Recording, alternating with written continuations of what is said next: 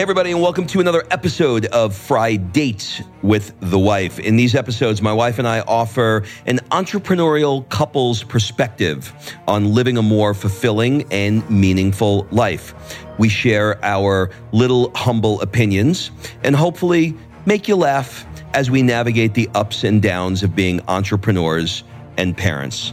And speaking of fulfillment, if you want to hire me as your coach, head over to robshowcoach.com, fill out an application, and we'll jump on a call to see if we are a good fit to help you create and design your dream life and business. That's robshowcoach.com.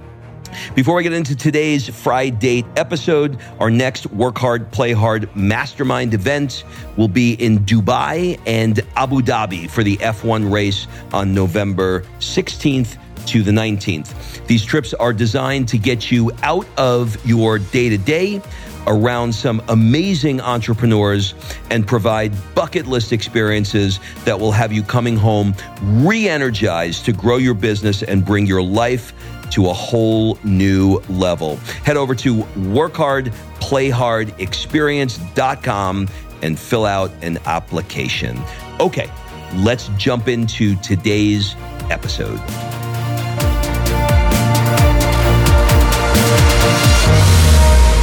Kimberly, best parent in the universe. How are you today? Well, that is quite an award. That will my award be delivered soon?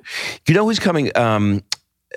Ed McMahon is coming back from the dead. And did I win Publishers Clearinghouse? No. Well, what he's doing is he's coming back again, but he's not bringing like the big giant check. Yeah, he's doing it. Well, he's got a team of people. It's like Super Nanny and a bunch of other people. No one knows who Ed McMahon is. Like, you just dated yourself 10x. Really? I think so. Oh my God. I mean, I know who he is. He was on Johnny Carson. How long's Johnny Carson been off?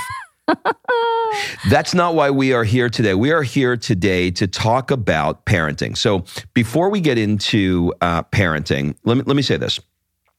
I don't know if this is a statistical fact or it just happens to be our world, but it seems that everyone we know now is pregnant. And I'm hoping that we catch none of that.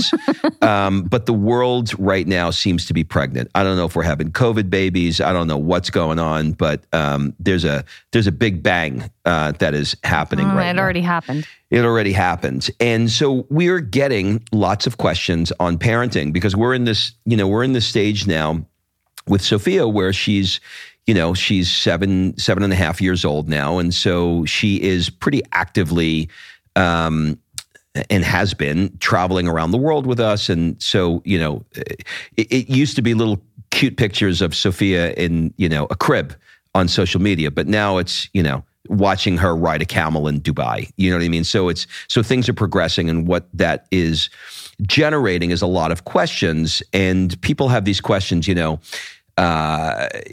it's over, right? I mean, well, a lot of what we get is the opposite. It's, you guys are my role model for how to raise a kid because you're proving that life isn't over, you can still travel and all of that. So at least that's what I'm getting. Most of the reach out that I get is, how do you guys do it? I want to do that too. And so I thought today we'd do a podcast on that. Yeah, right? I think it would be good. So let me say this. The first thing is the best parenting advice that we've ever received. And as you parents and new parents know, people give you all of their unsolicited advice. And here's ours to add to your pile. Ours came from our pediatrician. And she said to fit the child into our life and not the other way around. Now, what does that mean? That means that often parents shift their entire life, their schedule, their dreams, their everything to quote unquote fit to the kid's schedule. So we had friends that had babies and the kid napped at a very specific time, needed blackout curtains, special socks, a stuffy, and a sound machine that plays, rain, but only at this decibel. Like Amazon rainforest only. If it was rain from the plains of Spain, it didn't work. It didn't work. And so they created this life that then they, as parents, had to fit into this child's life and schedule. And so what our pediatrician advised was the exact opposite. Fit the kid into your schedule. Whatever you do, continue to do it and bring the kid along, and they will thrive, they will grow, and they're very adaptable, these little things called children. And so that's what we did. So Sophia's first plane ride was at 3 months old. And we have never stopped traveling with her, going out to restaurants with her. We have conversations with her. And often when people meet Sophia, they will share how she's really interesting because she can talk to kids and she can talk to adults and communicate. She's a very good communicator. And I think it's because we've put her in these environments to do just that. She's also incredibly independent. She can roll her own luggage now, and she has for quite a while. And if she wants something at a restaurant, she'll, raise her hand and interject, could I have some more water, please, or whatever it is. And she has, I think, developed this because we've put her into our life as suggested and not the other way around. So I think that would be my number one advice for people because, kids travel and people have this weird misnomer that kids don't travel or that travel is over. Look, for the first 2 years you have a kid, you can put your baby on your lap on a plane and you can travel. Take full advantage of that fact. And when you fly international, they'll bring you a bassinet often to put the baby in that kind of clips to the wall. You can travel with your kid, and I highly, highly recommend it. Travel will only better them. And the other thing that I get, Rob, I don't know if anyone talks to you about parenting. Never. But, okay. Actually, never. It's true. I've not had one person one time reach out to me and ask me a parenting question. Yeah, I'm actually here just to add color to the commentary. Oh my God, because this is I don't, so funny. I actually don't have, the kid in the next room, that one's mine, right? Yes, it is, honey. All right. I'm your father. Nice to meet you. No, but I think that the other thing that I hear is, or I'll hear that people will say, when we travel with Sophia, not so much now that she's 7, but earlier in her life, people would say, well, I don't even know why you go to these places. She's not going to remember it. And I'm like, you know what? You're right. She's not going to remember seeing the Eiffel Tower probably at 2 years old, but it's going to imprint on who she is as a person. And she is going to be very comfortable traveling and around other cultures. It's kind of like saying, well, why do you even do anything with your kid at 2? They're not going to remember it. Why do you even have a birthday party? Why do you even do a family vacation? They're not going to remember it. No, they're not. But it's going to imprint on who they are, and it's going to become a part of their character. I remember when I was talking to my friend Darren about this, and I said, we were somewhere, and I said, do you think she's going to remember this? We were, I don't know, in Greece or something, let's say. And he said, I think we're in South Africa. Yeah. And I said, do you think she's going to remember it? He goes, no, I don't think she will exactly, but she's going to remember how she feels around this. Yeah. And that can be taken in 1,000 different ways, and I think everybody has a different take on it. But I guarantee you that all of those things, whether she's in South Africa or she's in Greece or Dubai, and we're talking about travel, but it's also the same for interacting in restaurants or even there are times where I remember. Before we had her, we'd go to, places like Mykonos, and it's 1:00 in the morning, and there are, people from Athens that have their baby strollers outside. The kids have headphones on, and the kids sleeping, and they're, outside in the town listening to house music, having champagne and dancing with strollers. That is not unusual to happen.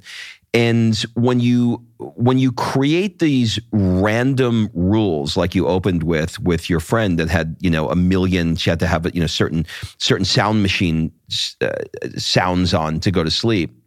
And then you take, sort of like this European example I'm giving you, the kids are raised differently. They're raised around lots of different things that become inculcated into their life. And they're just like, yeah, I mean, if I'm tired, I close my eyes and I go to sleep, as opposed to, If I'm tired, I need an eye mask, I need earplugs, I need a sound machine. Oh my God, you just literally described yourself. Right. So I understand that, my parents were not out until 2:00 in the morning with me in Mykonos,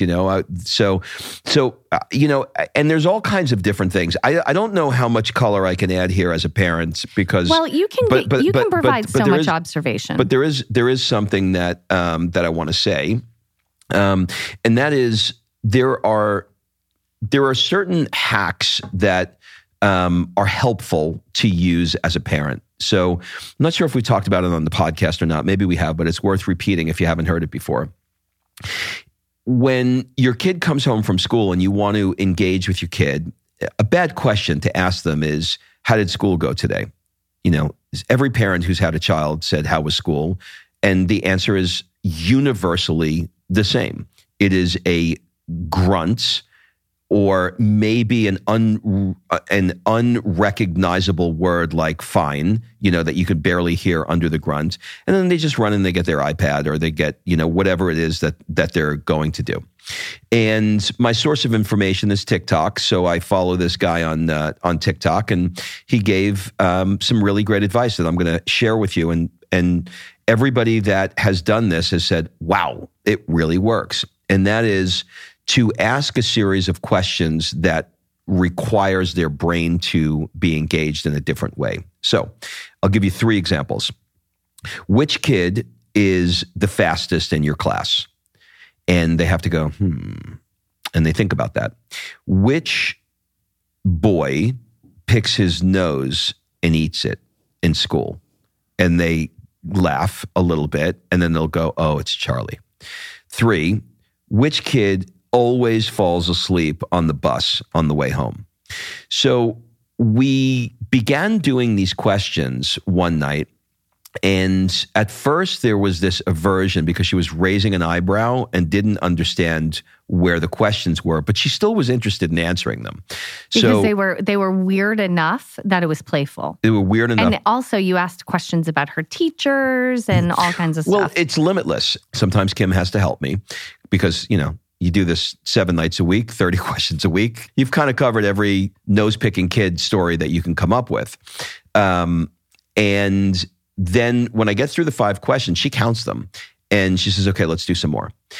And so we then said, okay, well, after we do these questions, this will be our time to connect as a family. And then after we do this, then we'll switch gears and mommy and I will have our conversation, which we know is boring for you. So go ahead and use your iPad. That one little hack has saved our life at dinner. It's more than it saved our life. What it did was it created conversation in our family. Like the first few times you did it, she didn't want the iPad. She didn't want it to end. She just kept asking for more and more and more questions. And finally, we were like, please take the iPad because we're running out of things to ask her. It created conversation, and it created memories, and it more than anything, it triggered her to tell us other stories that were happening in class and happening in her school with other kids that are unprovoked. And now he's moved on to observation. Like, let's say we're in a restaurant. He'll say, I want you to look at this wall of pictures. Take a really good look and look at everything really closely. And then I'm going to ask you some questions about it. And he'll say, what color is the picture with 3 horses, or some random thing like that. And she loves it. It's like this fun observation game that is so good on so many levels. But again, it's another example of fitting the kid into your life, right? Bringing him to the restaurant, and instead of just handing her an iPad out of the gate, being able to really have some great conversation with her. And it's also teaching her how to ask questions, how to be observant in her school, in her home life, in what she thinks. And that kind of family bonding, I think, is so needed and important. And you, Rob, you solved one of the most annoying parts of my day, which is how is school? And you completely handled and solved it. Well, I think there's 2 areas that need to be discussed here, because I'm gonna represent the men here now. There is, we'll call it like family time and we'll call it couple time. And there's a difference between the two. So we've been talking about family time and raising children.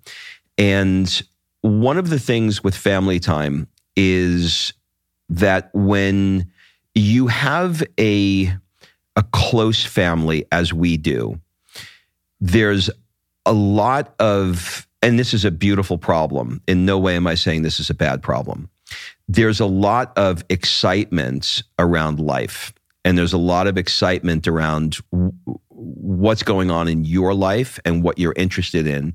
And you want to share it with each other. And so when Kim and I are at the dinner table, I want to share 1,000 things that are going on about my day.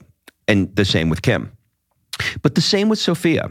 Sophia has been working on Roblox, or she's been playing with a kid, or she has a story about what one of her friends at school told her, or she has a joke. We have to work on her delivery, but she has her comedic timing is hysterical. It's her joke telling that is. Yeah, we're going to have to work on how to put that together, because sometimes it's a little tough to follow. But she has it. So now we have these three competing things. And as maddening as it could be to literally not be able to say 3 words in a row, like cannot get, Kim, your pants are on fire right now, I just need to tell you, when we're all talking at the same time.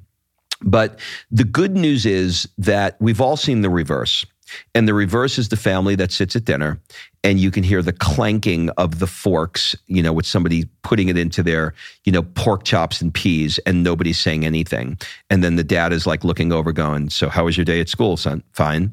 And how was your day, mommy? Fine. We have the exact opposite. It's like The View. No one stops talking. Nobody stops talking all the time on top of each other. So I tell you that to say that the other side of that is, yes, you want to have that family that is so excited to talk to each other that it's frustrating, but I don't look at it as a negative at all. Actually, I look at it as a great problem that we're all so excited that we all want to share everything with each other, because I've been in relationships where it's maddeningly quiet because everybody's like, can I get up from the table now? None of us are that way. Yeah. We are all excited to be with each other. So it's a good problem.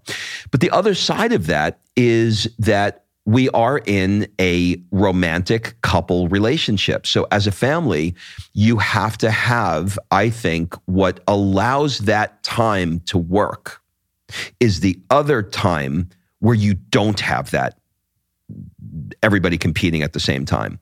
And so Kim and I have been doing an experiment with date days together, and it doesn't even have to be a day. It could be 3 or 4 hours. So the yin and the yang, I think, of raising a well-adjusted child in the ways that we are discussing is born out of and stems from a well-adjusted relationship that the two of you have. In the same way that if you want to be in great shape, your relationship actually plays a role in it. Because if you're not happy in your relationship and you're feeling like shit, you're not exactly going to be the type of guy that like wants to go to the gym and really, really work out well. Or if that example doesn't make sense, your business is going to be affected because you're not going to be going into business on all cylinders because your relationship is doing well. So these things are not islands where they're separated from each other. They coexist together. So to have a successful child, you have to have successful family time. And to have successful family time, you have to have a successful relationship. So I think that they are directly intertwined. I do too. I think happy kid, happy wife, happy life, right? So what did we talk about today? We talked about if you're new to parenting, possibly taking on the advice that we used, which was to fit the child into your life and not the other way around. We talked about how you can still travel with kids. It is still possible. And by the way, there's kids everywhere. Families travel, and it's really good for them. And we talked about how to overcome the how is school question and silent, annoying dinner that plagues many, many families. One other thing that I want to kind of toss out there is, having kids, how do you teach kids to become great connectors? Because I think every parent has a fear that their kid will be the kid that doesn't have any friends, right? Because that's devastating and to a kid. And so with Sophia, watching her over the years make friends has been at times incredibly painful and hard, but you have to know as a parent where are the moments that you intervene and where are the moments that you step back and you let them do it. And Rob, you're really good at this. I actually remember with Demi, you were horrible at this.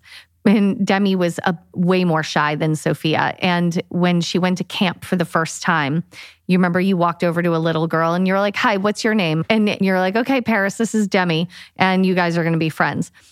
With Sophia, we've sat back and just watched to see what happens. And Sophia, initially, she'd be like a shark. If there was kids playing soccer, she would get near them and then closer, but looking the other direction until she was basically in the middle of their soccer game and the ball happened to hit her foot and then she was just in the game. That was initially. Now she just walks over to kids and goes, "Hi, my name is Sophia and let's be friends." And the kid really doesn't have an option, let's be honest. And they begin to play. And we've watched her do this over and over and over again. And now I'm watching her kind of butterfly into this beautiful little girl who not just goes and makes friends, but she likes the little ones. She likes like a 4 or a 5-year-old, and she wants to take them on as like a sibling. And while we were in Dubai, she went over to this little girl whose mother was with her, 4 years old, in the pool. "Hi, my name is Sophia. What's your name? You want to be friends? Let's play. Oh, you can't swim? Let me show you how to kick your legs on the side of the pool. Have you ever tried monkeying around the pool, holding on to the ledge?" Like, she just was all in on not just playing with kids her age, but connecting and really, I feel like in some ways providing value with kids that make them want to play with her. Yes, but let's also, because I'm sure there are people listening right now that are saying my daughter would never do that or my son would never do that. Understand that it's not that she has this nature, which she does, but it's not that, there's this nature that this nature just spontaneously appeared at the moment. This is years of exposure. This is years of being on a beach in Greece and not having any kids and then seeing one kid, but the kid doesn't speak English and having to figure out a skill set on how to communicate with this. I spoke to, on one of the podcasts I did with Cindy Eckert. If you don't follow her, Eckert, she's an incredible businesswoman, but one of the things that she mentioned to me is she went to school in Rome, and she was saying, "Oh, this is going to be," because I said to her, I said, it's difficult because there's like the Italian kids here that have been here for years, and then there's there's these other kids, and there's all these cliques that she's coming into, and she said one of the most powerful skill sets that I learned was having to figure out how to, for lack of a better word, infiltrate a group of people that didn't speak the same language, that were all friends before, that had all these inside jokes. And that skill set transferred for me as an adult, where I was able to communicate with people and establish rapport very, very quickly. When you're raising a child, you can see each year that the skill sets and the exposure, more specifically the exposure that you put them in and the environments that you put them in and the neighborhoods that you put them in and the conversations that you put them in, they blossom in ways that you can't quite predict or know how they're going to do. So a couple of years ago, she may have said something like, they don't speak English. Nobody here speaks English. They don't understand what I'm saying. But now 2 years later, this year I can see her scanning the kid, looking up and down, trying to assess through nonverbal and then verbal answers and cues. Oh, okay. This is a foreign one. Where are you from? Russia. Okay, you speak English. Good. But if they didn't speak English, she would do her version of Dances with Wolves, and she would communicate with the kid in a way because she's been exposed to it and she's learned how to do it. And I think that's what, you have a good point where people are like, yeah, but my kid is 9 and they don't do that. Well, this is your opportunity to start, because it's going to be way easier for kids to begin to learn to connect and communicate now than it will be as an adult. Sophia has come back from trying to make a friend, and she'll shrug her shoulders and she'll be like, yeah, they didn't really understand what I was saying. Okay, next. And she just moves on to the next one. But as a parent, it's painful to see her nudged away or ignored or whatever. That is painful, but it's a good lesson that you keep going. And the end result, she's literally been doing this since she could barely talk, and so the end result of that is now we have a kid that walks around and says, hi, my name is Sophia. We're going to play now. And she makes it happen, and she's a good connector. So the lesson for you here is, if that's not your kid, start looking at some situations where you can nudge them gently into becoming a better connector and communicator and, a better friend. All right. I'll leave you with this. So this is going to come across as a humble brag, and I don't mean it to be a humble brag, but as we end this podcast today, Kim is going to go off with Sophia, and they're going to be putting together some bags to help the people out in the Ukraine. And those sorts of efforts make a difference. So no matter where you are in the world, when you are, you could be in a suburb in Long Island and you're trying to protect, your child from the evils that are going on in this world, and there's certainly plenty of them. There's also some other things that you can do to expose them to what the world really can be like, and how they can make a little contribution in some way that not going to certainly end this horrible situation that's happening, but allow them to feel like they're contributing in a way that's going to be meaningful. And you never know when you plant those seeds how they feel about what they're doing, and how they feel about it, how it's going to impact decisions that they make later in their life. That's it, everybody. Have a great week, and we'll see you next week. Bye-bye. All right. Thanks for listening. If you love this episode and you know someone that needs some help in either stepping up their work hard game or their play hard game, it would mean the world to me if you shared this podcast with them to help me get this movement out there. So if you like what you heard, head on over to iTunes, take 30 seconds, and leave me a 5-star review, and I will be forever grateful. So until the next episode, excuses are over. It's time to live.